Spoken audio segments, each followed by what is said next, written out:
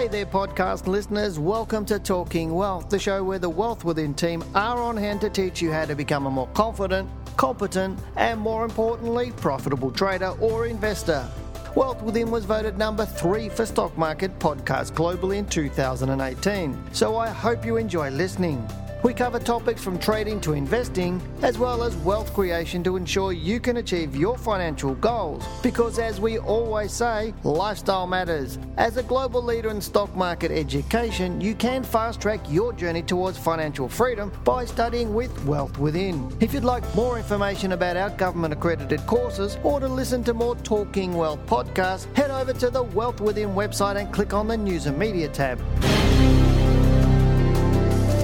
The challenge most people have is that there are many myths and misconceptions communicated about the stock market, not just by those in the financial services industry, but by those in wealth creation. So why do they do that? Well, quite simply, they either do not want you to be independent as you create your wealth, or they simply want to prey off your desire to create wealth.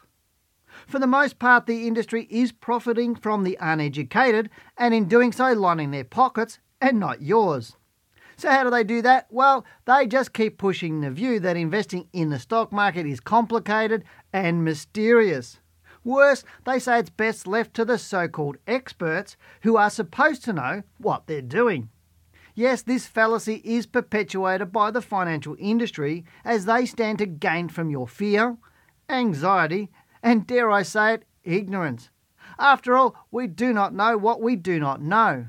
And we also tend to trust people who are perceived as authorities. So how does someone who is inexperienced, achieving very mediocre returns, or possibly losing money, work out from the overwhelming load of information out there what they should be doing? Well, here's where my top 10 tips will help you. Let me say right up front that getting better returns on the stock market is very easy. All you need to do is dispel the many myths that are holding you back. Now, before I get into my 10 tips, let me say that the majority of people do not get started because they think they need to be good at math or have a technical mind, amongst many other things. The reality is that you don't. Now, my first tip is don't dollar cost average. This is a concept that has dominated the financial services industry for decades. According to industry experts, dollar cost averaging can reduce your risk of investing in volatile markets. What they don't tell you is that volatility is what makes your money. The industry also says that it helps you to avoid the so-called pitfalls associated with trying to time your entry into the market, as they believe it is not possible. Now, based on that statement, it means that what I do all of the time as a trader is the impossible. But that's another story.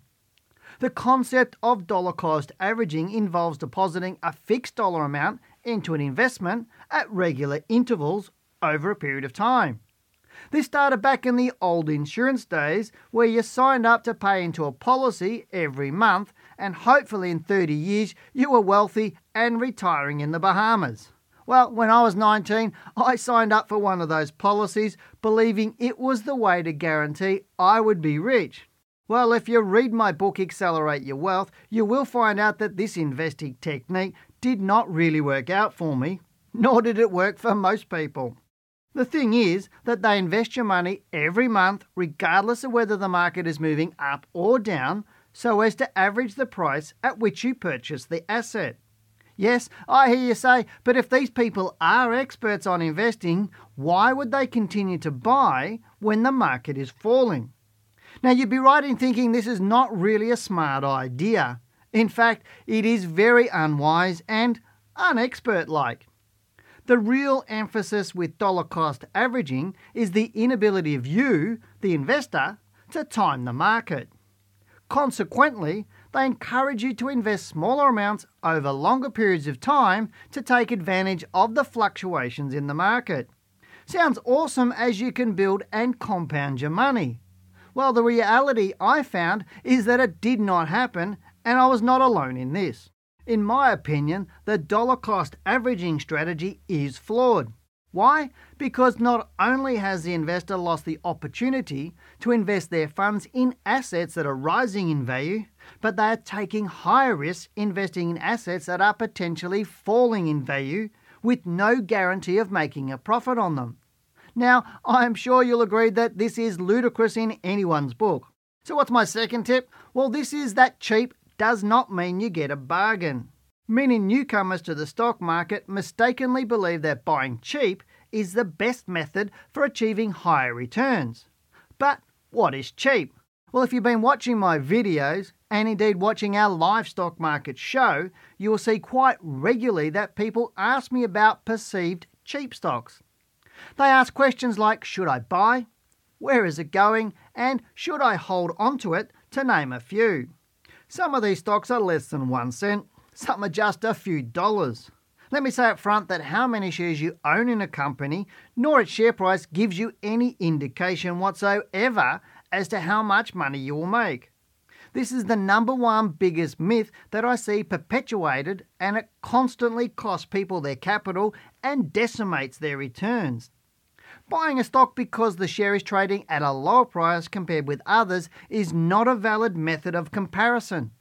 The buying something because you feel it's cheap belief not only costs you money, it hinders your ability to generate profits, because for the most part you're investing your faith in speculative stocks. In other words, you are speculating that a perceived cheap stock will perform better than a solid blue chip stock, and you simply cannot make that assumption ever. In my experience, anyone buying or holding onto a stock that is perceived to be cheap is gambling. Worse is if they own one that is falling in value and they continue to hold it in the hope of a recovery at some stage. Unfortunately, buying cheap is very much fraught with danger and generally ends in a costly mistake. Indeed, when investors buy cheap stocks trying to get a good buy, they end up usually saying goodbye to their money. Therefore, your aim should always be to buy quality stocks, not quantity, because this is where you'll get the greatest, easiest and safer gains. Now let's get on to tip number 3, and this is buy and hold really is not the answer to get good returns. Probably the most perpetuated myth in the financial services industry is that you should buy and hold for the long term. Now the reason we hear these words is either because the financial industry cannot time the market, or they want to do less and deliver a poor to average return rather than a good return that just takes a little bit more effort. In simple terms, funds unlike you are simply too large to maneuver into and out of the market with any speed. But you're not a fund, and so you do not have to do what they do. Consequently, the industry cautions us through advertising slogans about the perils of attempting to time the market. But if you accept that time in the market is more important than timing the market, then you are probably subjecting yourself to one of the greatest downfalls of anyone wanting to beat the market average. Now, unfortunately, the majority of investors who adopt this approach achieve mediocre returns at best, simply because all the gains they achieve in a bullish market are decimated when the bears take control. What this does is give you more stress and uncertainty. In my experience, taking a more active approach allows you to participate when the market is bullish and sit on the sidelines when the market is moving sideways or down. In doing this, you have less losses, you make more money, and you have less stress. Now that has to be a winning combination. Now let's look at tip number 4, and that is to use leveraging wisely.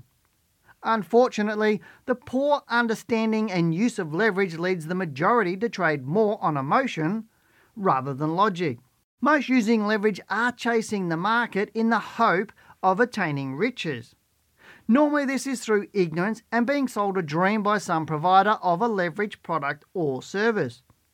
What occurs is that overconfidence abounds, particularly when trading highly leveraged markets such as Forex or contracts for difference, as people often mistakenly believe that they can handle the fluctuating extremes of these markets simply because they watched a video or two or they did a free online course with the provider. The sad reality is that for most, trading highly leveraged instruments is like giving the keys of a Ferrari to a 10-year-old and telling them to go for a drive.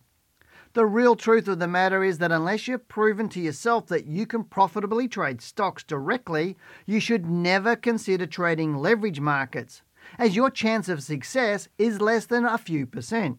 Once you have trading experience, you may want to trade leverage markets. If this is so, then my advice is that you never invest all of your available capital and never leverage beyond 50% of your total portfolio. Tip number 5, well, this is another big one, and that is don't follow the herd. I constantly see investors react to market conditions. Stampede up the mountain when the market is rising and crashing down just as fast when the market is falling. Unfortunately, this mentality is proliferated by the daily market reviews and sentiment expressed in the media. But what is it that drives us to follow the herd, particularly when it comes to the stock market? Well, it's common for investors to follow the herd to avoid the feeling of remorse in the event that their decision proves to be incorrect. Now, I often hear statements like, "Hey, my friend's doing it and I thought I'd give it a go myself." What occurs is that herding reduces the time you require to properly analyse an investment decision. The thinking is that because if everyone else is buying, then someone must have been smart enough to have already done the required analysis, which is not necessarily true. The reality is that many investors would rather purchase a stock that others are also buying in order to seek comfort in the knowledge that they are not alone in their decision making. It also enables investors to rationalise a stock that starts to go down. Since everyone else thought so highly of it, it makes sense that they did too. Now, in my experience, it's wise to take a contrarian view to investing, which is supported by Warren Buffett, who once said it is better to be fearful when others are greedy and greedy when others are fearful. It is also my experience that investors generally buy and sell too late because they follow that herd.